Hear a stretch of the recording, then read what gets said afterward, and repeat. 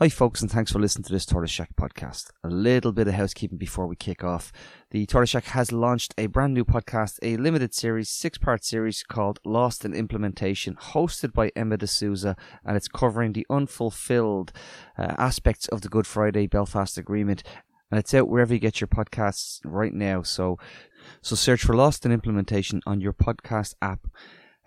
If you're looking for our podcast on the reaction to the tweet about the artwork posted by Ono Bryn, it's in the Patreon feed right now, so you can skip ahead if you're a member. Also out this morning is my conversation from Unite the Union with Lucky Kambula and Mema Uluda. All of those are available right now on patreon.com/tortoiseshack, alongside our entire back catalogue, all our podcasts in one consolidated feed, and entirely plea-free. You don't have to listen to these plugs at the beginning. If you're not a member, please join us. It's the only way we keep the mics on and the conversations going. It's a few quid to you, but it's bills paid to us. We appreciate every single cent we get. Thanks for listening. Thanks for subscribing, liking, sharing, and telling people about us, because we don't have ads or sponsors. We rely on word of mouth, so we really appreciate it. I won't delay any further. Enjoy this podcast. Hello and welcome to the Echo Chamber podcast. My name is Tony Groves, and we're back on a Friday morning with, I'm hoping it's going to be a very interesting and perhaps eye-opening conversation. But before we go there, I do want to say thank you to Andy O'Brien from the May Day Badge Appeal for a great evening yesterday evening at the launch of the badges in Unite the Union. I was fortunate to sit down with Lucky Kambula and Mema Uluda, who you know from this podcast, to discuss the rise of the far right and against the hate. It was a great conversation with a really engaged audience, and I have a recording of it, so patrons, I'm hoping to get out to you guys as soon as I can actually render it. And there was also, Brendan Ogle spoke with two of the individuals who were involved in a 23-month strike in Alabama, miners who have been striking for 23 months and suffered through all sorts of violence, including cars being aimed at people who were forming pickets and the rest. And I also have the audio of that, so once I get that, I'll get it out for you guys as quickly as I can. Anyway, Martin, this is insane. 4 times this week we've had you up before 2 p.m. I know. And you know those like O's in ours, like 0900, that's like, oh my God, it's I have to caveat this. He's not up. He's lying in bed. I'm not lying in bed. I'm lying on a couch. Yeah. Anyway, look, we are delighted to be rejoined on the podcast for the first time in 2023.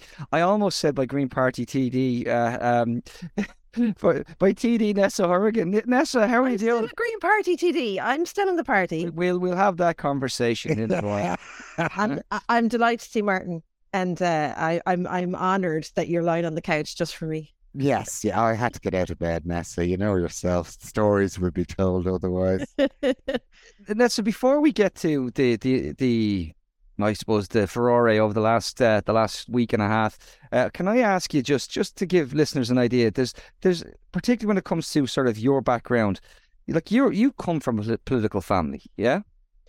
Yeah, well, I mean, like political with a small p. My dad got into the local council when I suppose he would be in his 50s and served for 20 years in down in Limerick. So that would have been in the House from, let's say when I was, I don't know, 10 or 12, let's say, he would have started. And you know what that looks like in terms of doing a leaflet. You know, we'd be dragged out to like drop leaflets, or when we were kind of in our later teens, and he was canvassing and things like that. So that was part of life. And when did you decide you were going to join the Green Party? Oh, jeekers, ages afterwards. 2012 maybe. So I was a lecturer in sustainable communities, and I was saying to my students, because you know, you're like, I was lecturing in architecture, I was teaching architecture. And I was you were in Queens, weren't you? Yeah, I was in Queens for 5 years up in Belfast. And I was saying to students, look, you're responsible for, you know, being a good architect and being good about the climate and understanding sustainability and understanding all your responsibilities. And you have loads of responsibilities. But there are some stuff that happens at a different level of decision making, and you're not responsible for that. And if you want to be part of that, you need to like vote, or you need to get involved. And eventually, like, you kind of have to take your own advice. And because I took a step back from work, I had a child, my first child has a disability, and I took a step back from work for a while. I got really sucked into policy in the Green Party. So it was something I knew how to do. And there wasn't many people in the Green Party at the time. So I ended up like working a lot on the policy council, writing a lot of policy, and then like being chair.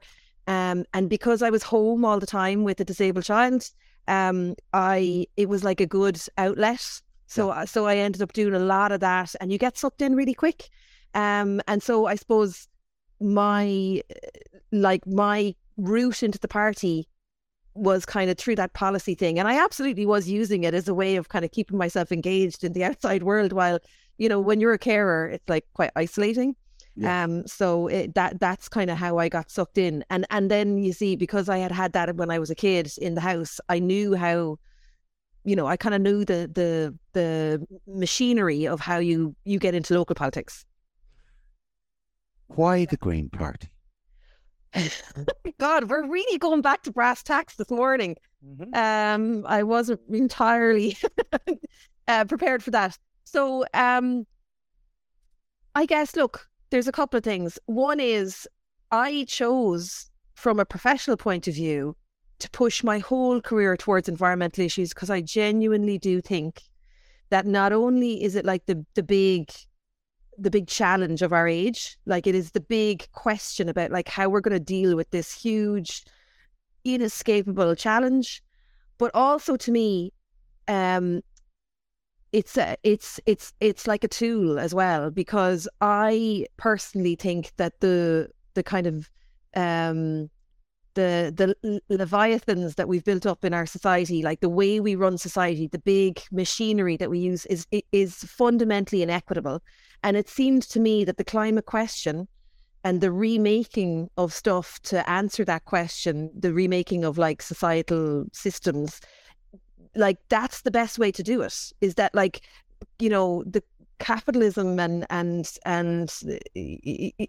I suppose the models that we've adopted are hugely inequitable. They don't work for a huge amount of people, but to unpick them is almost going to be, it's such a big project that I couldn't see, other than the climate question, what's the other tool to seriously unpick them? Like in the 20th century, we tried to use workers' rights to do that. And it hasn't been as efficacious as some of us would like. Mm-hmm. And to me, that issue of like, well, we're not going to survive unless we kind of unpick some of this stuff. To me, the climate crisis is actually the answer to some of those questions. And well, is it the answer or is it the incentive?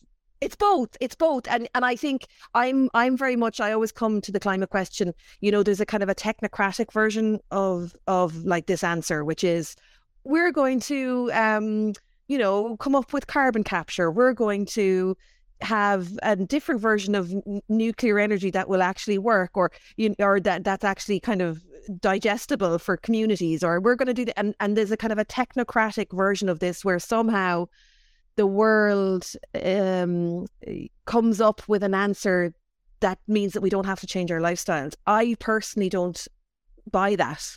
I think to answer the question, we're going to have to unpick a lot of the stuff that we put in place over the last, not just decades, but like last century.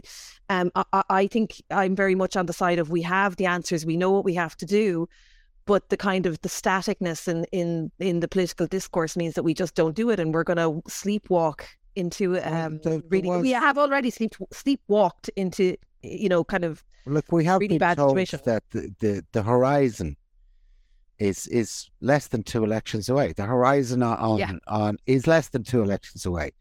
So there is a sense of urgency, Neasa. Yeah. Does that sense of urgency exist in the Green Party?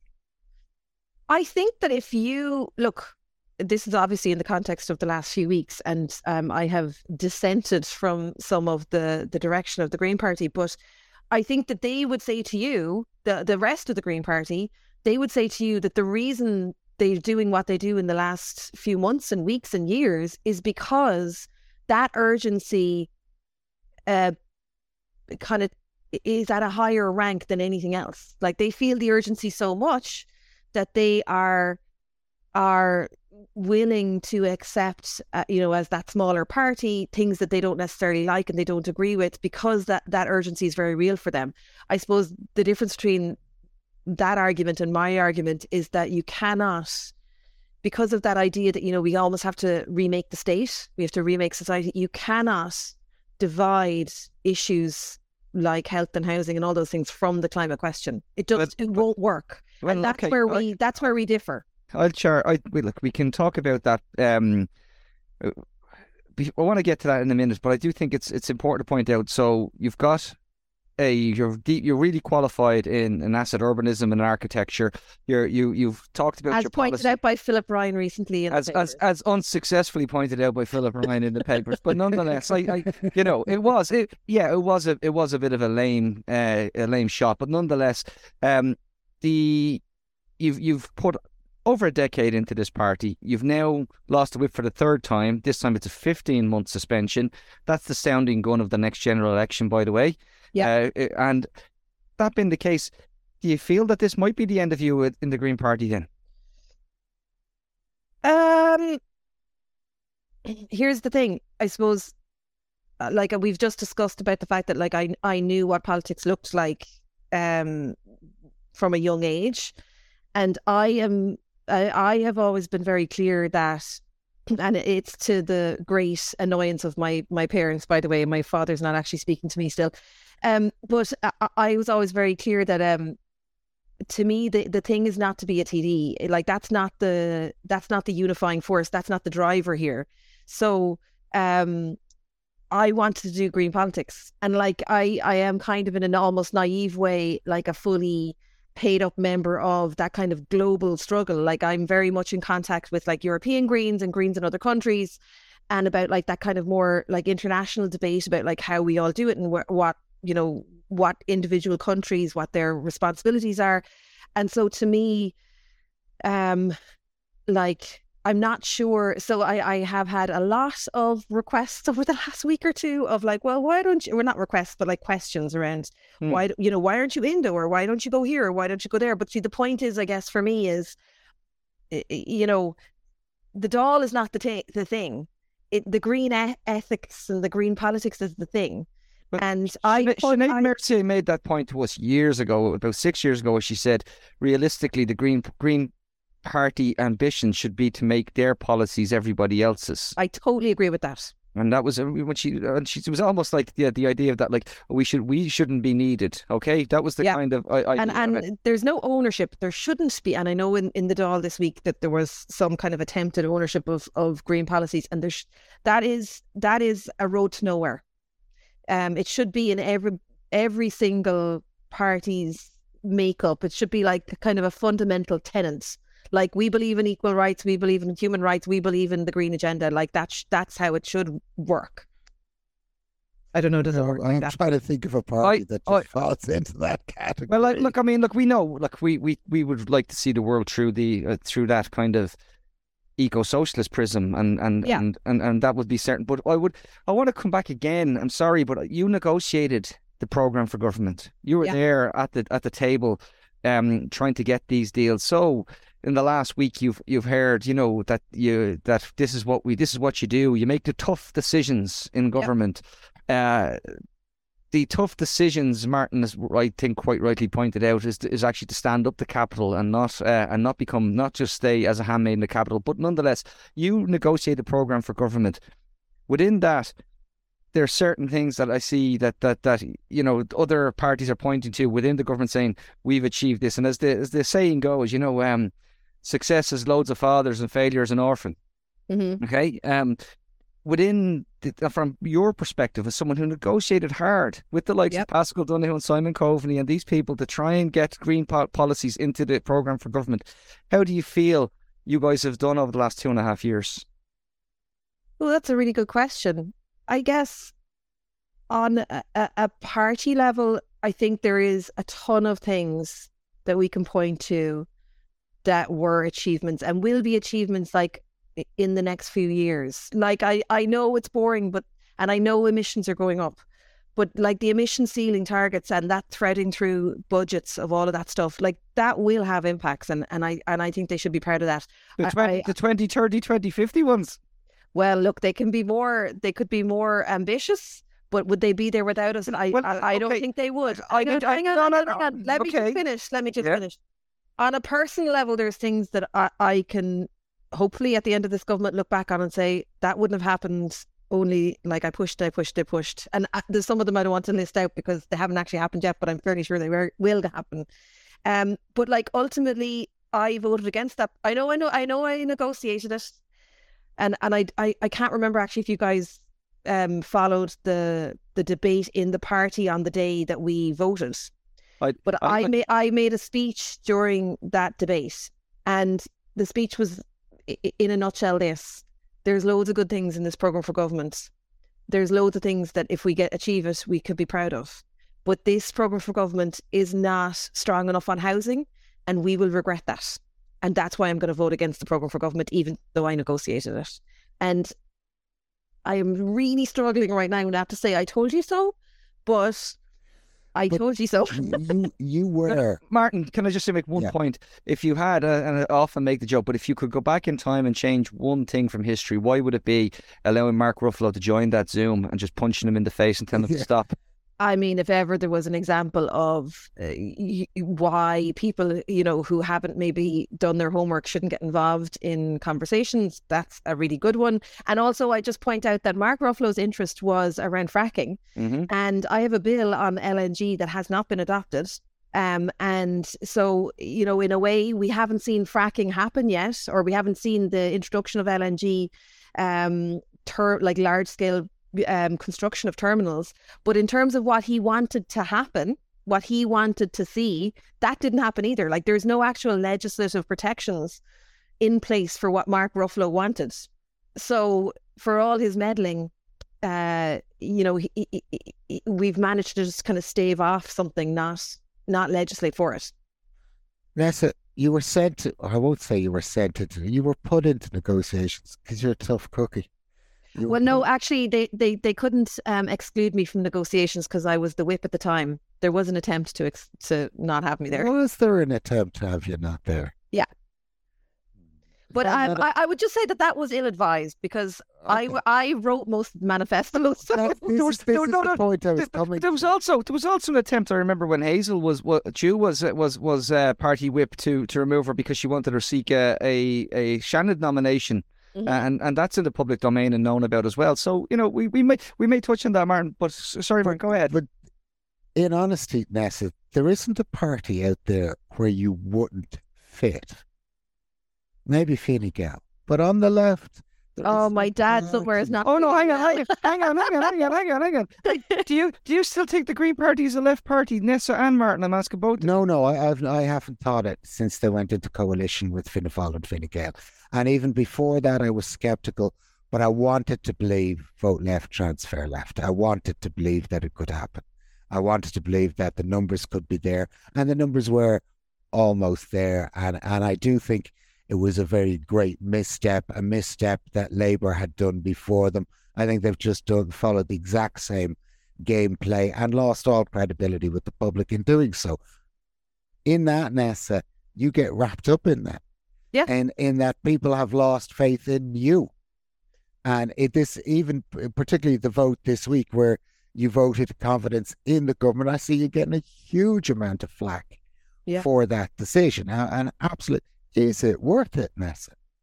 For the Green Party who aren't fulfilling what they set out to do in the first place? Yeah, there's a few bits to unpack in that. I suppose, is it worth it? I mean, that depends on what you mean. Is it worth it for my own personal satisfaction? I mean, from your professional point of view, as a professional environmentalist, and we'll call you a professional environmentalist, you see the urgency. Yeah. Okay. Have you transferred any of that through to the party? Because it doesn't appear so in what they're doing.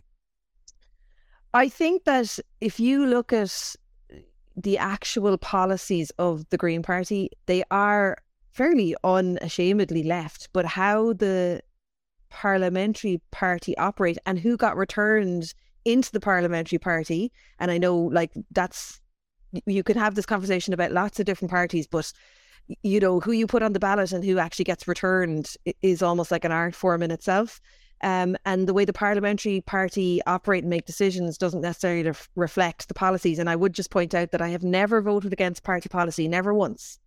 The party voted against its own policy recently. It did, exactly right. So I think that if you just looked at the paper in terms of like what the members vote for, they are a left party, but they don't, like Labour before them, when you get into coalition then, we don't seem to have been able to find a sweet spot with coalitions where leftier parties, which is basically anything that's not Fine Gael or Fianna Fáil, can kind of find a place where they can validate their own policies and also work in a coalition. And I think the reason is because our hugely constrained, and I don't want to get into a big massive discussion about whips and coalitions and everything, but like unlike every other coalition-based democracy in the EU, we have this really weird version of the whip system, which actually isn't really working anymore. And if you look at, let's say, this coalition, they have lost my vote, giving them a majority of only one now for 15 months. In a way, that's more of a problem for them than it is for me, because now their majority is really, really, really thin over a vote which wasn't binding. Like they've it's a rod for the coalition's back more than it is really for my back. And you kind of have to wonder, well, why are they holding on to the whip system in that way? And if we had not a 3-line whip, but a more negotiated whip on certain votes, then you would probably see minority parties do better in coalitions. So that's one issue. The second issue, I guess, is around the vote for confidence of government. And there's loads of minor and major concerns there that informed my vote. And the reason, obviously, I guess, like the reason you saw, let's say, Sinn Féin didn't put forward that vote is because the thinking was to keep it all on the... my dog, sorry. Okay. The reason was to keep it all on the focus of the eviction ban. And I, in fairness to Labour, I think if they could have, they would have done a motion of no confidence in the housing minister. But because we did one really recently, you have to give it 6 months. You can't table another one. So there's loads of major and minor reasons. But the major reason for me in that vote was, I'm sorry now, I'm still a member of the Green Party, and it was a vote on the government, which includes my colleagues.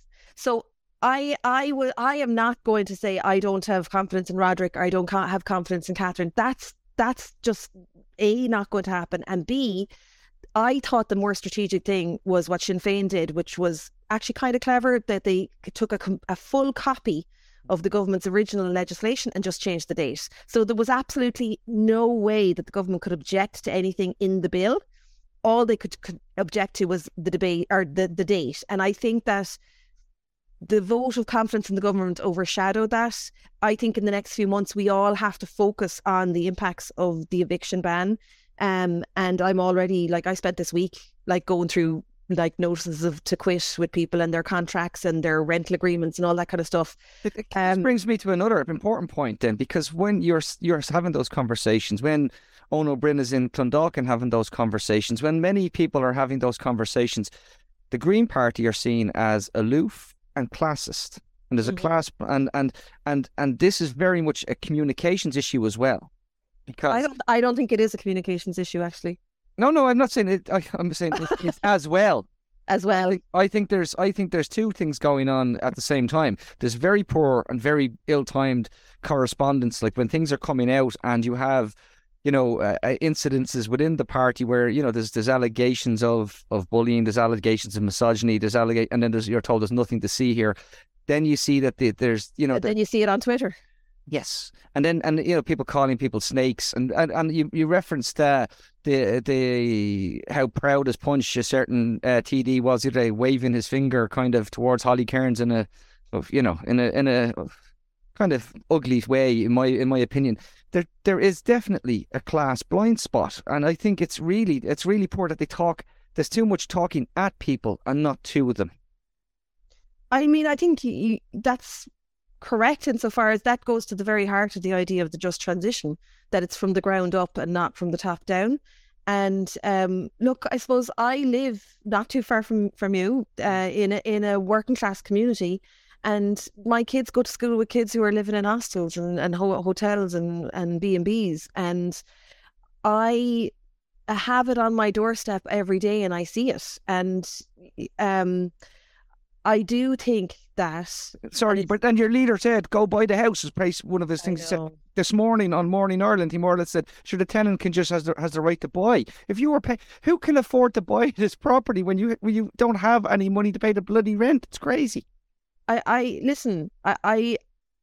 do think that there's a real lack of understanding of what it looks like on the ground. And I said that in the run up to that decision, and I said that during that decision, and I said that when I voted against the government, that there's a failure to understand here what this looks like in places like Dublin 1 and Dublin 7, because this looks like children having to move schools. This looks like, hundreds of young men like living on the street. Honestly, hundreds. And I can't really refute the idea that it's classist, because if you look at the constituencies that are being returned with representatives from the Greens, then I don't think that it doesn't hit in the same way that it hits in my constituency. And I have to represent those people. I guess it's like that old thing of, is it party over country? And if I have to choose between my constituents and my party, I'm probably going to side with my constituents on this, because it's kind of life and death for a lot of people. Okay. I get that. But do not think you're there, Neasa. Do not think you're there right now. Do not think that's the position. Yeah, and this is my criticism. My criticism is that you do stand up within the Greens for a proper Green agenda, to move stuff along. You negotiated the programme for government. On the back of that, you couldn't recommend it, and you couldn't recommend it at that point. The Greens went into government on the understanding that every 3 months they would review the situation, and if it wasn't going the way they thought it should go, they'd pull the plug. That's what Catherine Martin told us. I have never been party to a 3 month. I don't think that's ever happened, but okay. But this is what they said, is that every 3 months they would carry out a review. Now, all of that went out the window as soon as power was gotten. You live in a constituency where people are hugely affected. And however about alienating the north side of Dublin or the not leafy suburbs of South County Dublin, the Green Party has completely alienated everybody outside of the Pale. I mean, whatever the problems within Dublin are, outside of the Pale, they're worse. Across Europe, we see there are different kinds of Green parties. There are left-wing Green parties. There are right-wing Green parties. Is it not just time to accept that what you are in is a right-wing Green party that will push a green agenda to re-green or refix the environment, but off the backs of the poorest people in this country, and not just in this country? They're right-wing Green. It's around the world. The poor will suffer for right-wing Green policies. Why are you still there, Neasa? I suppose it's like, the question is, do I think that it's worth changing it? Like, is it a walk away situation, or do you attempt to move it? And as you said, there's a version of this that's better. Like, if you go up to the north and meet the Greens up there, they are incredible. They are like... and I do talk to them, but they're quite critical of they're direction. They're, yeah. And they'd actually say, don't tire us with that brush, they say to me all the time. Yeah. Listen, but what I'm saying is that there's a version of Green that is much more progressive, much more rooted in kind of the just transition, workers' rights, like a recognition of, the impacts of deprivation and poverty, and how in the remaking of what I've described as the kind of unpicking of some of the way we run society right now and remaking it, that has to be done from from that perspective. And so I guess the question is not, are we in a right-wing space now? Because in coalition with Fine Gael and Fianna Fáil, I don't think you could argue we're not. The question is it worth staying and trying to move it to a different place? Because I would argue that, notwithstanding the fact that we have some excellent other parties in Ireland, that having a Green Party is almost like having like a union, or it's, it's like, I would see it as kind of fundamental. You have to have a Green Party in the political space right now that is focused almost completely on this issue. And I'm not willing to give up the direction of that party to something that I think is the wrong direction. Okay. And wait, I just want to say one last thing. The reason I'm not giving it up is not just about the domestic outlook. The Green Party comes along with all of those networks and relationships to other Green parties around the world. And I think that fabric is really, really valuable. And so why should I step away and give up? Now, I know this makes me a contrary, difficult person, but why should I give up that space to a direction that I think is incorrect? Because the things that you even argued for in the programme for government that the Greens are now saying have been delivered are quite often piecemeal, are quite often not as what they've set out to do. I mean, if I hear one more time about the fantastic success that cost rental is when you've delivered 400 units and Dara O'Brien calls it a hybrid. If I hear one more time about, and again, initiatives towards people fleeing domestic violence, and then people come in and say, well, actually, you're making it difficult because you're not paying people their salary, and it makes it difficult when they're in a coercive control situation. Why are we doing this piecemeal? Again, we go to the mother and baby home redress scheme and we talk about 40% of people excluded. For what? For 800 million? It's peanuts. Give the people the money. Give the people the money that they're due. Irish people want to do that. And again, more importantly, climate legislation, really, really strong, as you said, world leading, keep saying it all the time, world leading climate act is coming into force sometime down there, which doesn't even tell you what you said, what was said when the people said you have to go into power. I think it was Professor Sweeney said we need a minimum of 7% per year now, starting 7.6. Yep. And then we turn around and say, well, we're not starting until maybe the term of the next government, who, I hate to say it, might bloody unpick the thing anyway. Yep. So that would be, so why stay when I've just listed off a few of those things there? And that's before we talk housing. I'm going to throw you a crumb. Some of the things that have happened on public transport and active travel and all in urban areas, they are good. There's absolutely no doubt. Like, I don't mind when people talk about the war on cars. I've seen the difference it's made in Paris. It's changed the city centre. It's changed the city centre in many ways. I don't mind that. But little things like that do not put into perspective, like, it's hard to care about my carbon emissions if I'm worried about a notice to quit. And I've listed off, as I said, domestic violence, childcare provision, again, inadequate, still got market forces, direct provision. Oh my God, I forgot about direct provision. We've gone from a white paper to ending direct provision to saying, shall we charge people in direct provision who have nowhere to go? Shall we charge them a nominal rent? And then the other thing in it, even in the white paper itself, and I spoke to Lucky Campbell about it last night, 6 reception centres were supposed to break ground on this year. Nothing's happened, Neasa. Nothing's happened. Well, okay. We can go back, I suppose, to why you're there in a second, but I want to come back to some of those issues. First of all, on direct provision, I mean, like, we're in a different space now. I am as critical of the direct provision as anybody, but unless we are going to magic up 15,000 own door homes in the next few months, like, I'm not sure where they're meant to put people other than a version, like a kind of another tier of direct provision. Well, let's go after vacancy then. Let's go after it. Really. Yeah, well, I mean, let's go after it seriously. Let's give Roddick the power to go to the Department of Housing and say. Well, now you're at the real nub of the issue, which is not Roderick. It's the support of the Department of Housing. Lorcan Sir comes on this podcast all the time and says, take it off Roderick and throw it onto the Department of Housing. Oh, is it not this lack of support from Eamon Ryan for Roderick? Yeah. Whereas you said yourself, is our Green Party values represented in that room when they decided on the temporary moratorium on no-fault evictions, when they just made that call to lift that moratorium? Where they weren't. Where are Green Party values? I'm not in the room when those decisions are made, so I don't know what the conversation is between Roderick and Eamon. But I think that there's a huge gulf between Roderick's department and the Department of Housing. And I also think it was a massive mistake. And I know Joe Bryan, in fairness to Joe's a brilliant person and really, really serious. But he now has 3 departments that he has to kind of run between. They should have given a ministry just for the immigration issue and for the housing issue as it relates to that. That was a mistake.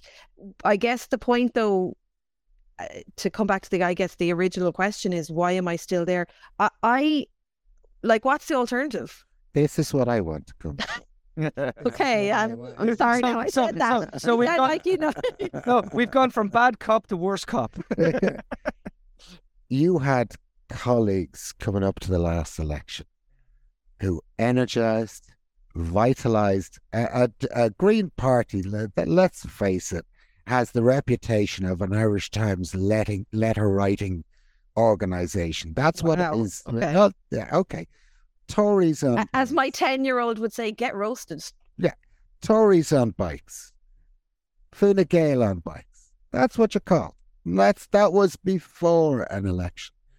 But then you got the likes of Saoirse, and you got people into that party, and we interviewed these people, and they were excellent, utterly excellent people. They're still excellent. And if you were to have a proper Green Party, these are the people you want on your front line. Intelligent, well able to talk, well able to explain their position and why it's so important and so urgent. They're all gone. That's it. Walked, pushed, harassed, whatever way it is, they're all gone out the door. And they want you out the door. And they're doing everything. To where, though, Martin? Where? Okay. It's sitting there. It's just not organised. It's the Green Party in exile. It's sitting there. No, I get that. But Martin, if everybody leaves and stands outside the system, when that, I guess you are then vacating the space and giving the brand, the networks, the community, You're giving right-wing Green Party its right-wing networks. I mean, a left-wing Green Party. I think that's fundamentally that's fundamentally where we disagree. I would view it that there is a kind of a base there of recognition. Now you'll say it's a negative recognition, but there's a kind of a brand. There's an international network of parties. There's a party in Europe that I don't see that you can take over if you vacate the space. So in another era, when if people decide that they want to come back into that space, if every single person leaves, then you've just kind of given permission to that righter wing to take everything. But they have, though, in reality and in practicality. Not in the public discourse they haven't, though, because I think we're all still arguing about what they should be and what whether they're left and whether they're right. So that means I don't think not over. I don't think that. Well, we're here arguing. Well, I don't think the public is arguing anymore whether the Green Party is left. There's huge frustration. There's huge frustration in public discourse around the way the Greens operate in government. Yeah. Whether you're from like a rural background and you don't like that aspect of it, or whether you're in a working class background and you don't understand why they're accepting this eviction ban thing, the fact that discourse is there means that there's an expectation that they would operate differently. If every single person who thinks they should operate differently leaves the room, then we'll never get that space back. Oh, yeah. That space is gone. That network is gone. That is gone. I'm going to come in and say, I understand what you mean about having the actual global connections because it's a global crisis. I will say the party's filled with far too many people who are concerned about bollards in Temple Bar than it is about actual people receiving eviction notices. It absolutely is. There's far too much of this. Great news. I've managed to remove this this stop sign because there was already one there. Lads, stop. Okay, you're embarrassed. The only thing you need to do is stop doing that. And there's far too much of that. And there is also a culture issue within the Greens. It's in the public domain. And Martin referenced it. Some of the best people we've known are gone. and they will talk openly about their own experiences. So it's not that's it feels like I am picking on the Greens today because you're here, but there's also a culture of bullying in many political parties and many organisations. I don't think anyone is no, but I will say. By the way, I'm not unaware because I'm often the target of that kind of stuff. So it's not that I don't know or accept that that's happening. Yeah, I will say, Neasa, I listened to what you're saying, and this is going to sound mean. It reminds me kind of Joanna Tuffy trying to rationalise why Labour stayed in government. Well, I'm not trying to rationalise why Labour stayed in government. But or rationalise why the Greens are staying in government. I mean, I have voted against the eviction ban. I'm very clear about what they should be doing. And notwithstanding the vote of confidence, which was never going to go anywhere. I mean, like, it was the wrong time for it. What I'm saying is that if everybody leaves the room, there's nobody left to turn the light back on. What, the lights are off for a lot of people from April? No, Martin, that's not fair. A lot of those lights now have been replaced, and the light at the end of the tunnel, unfortunately, is a train coming towards us. There's a lot of people. I think the lights off, Neasa. Yeah, no, I know, and I spend most of my week dealing with people's contracts. And also people within the Green Party, other TDs. I mean, are they immune from this in South County Dublin? You're going to get it where you live, but are they immune from it in South County Dublin? Do they not have people rocking up and saying, I'm going to be homeless? I think they don't, actually. I think that if you were somebody in that situation, you would probably go to a different party if you needed help. And I think that they probably don't have. So what they'll get is, if you know what I'm saying, what they'll get is the anger of the public discourse, right? But I think what they don't get is the person, the very nice, like I was talking to somebody yesterday who is, both of them are people in their 40s and they're both disabled, or they both have health issues, and they have a notice to quit from last summer, and that comes to fruition in the next few weeks. What they don't get is that kind of sitting down with somebody and going through it and like, okay, what can we do? They get the anger, but they won't necessarily get the insight of like what this looks like to a person on the ground, like an individual. And I think that's maybe where the failure to understand the ramifications of it is, and how much of a kind of a breach of trust it is with communities to forge ahead. And like, and I know I've said this in like the press or whatever, but it's not that you could have an eviction ban forever and ever and ever. That was never my position. It's that you cannot make decisions like this in the middle of a crisis with absolutely no plan. And my concern was always that the three leaders, and I don't think this stuff even happens at cabinet anymore. I think most of these decisions happen in the leaders' room with the three leaders, and they make decisions. Yeah, and they come into the cabinet and go, "Here's what we're going to do, lads," and everybody says, "Okay."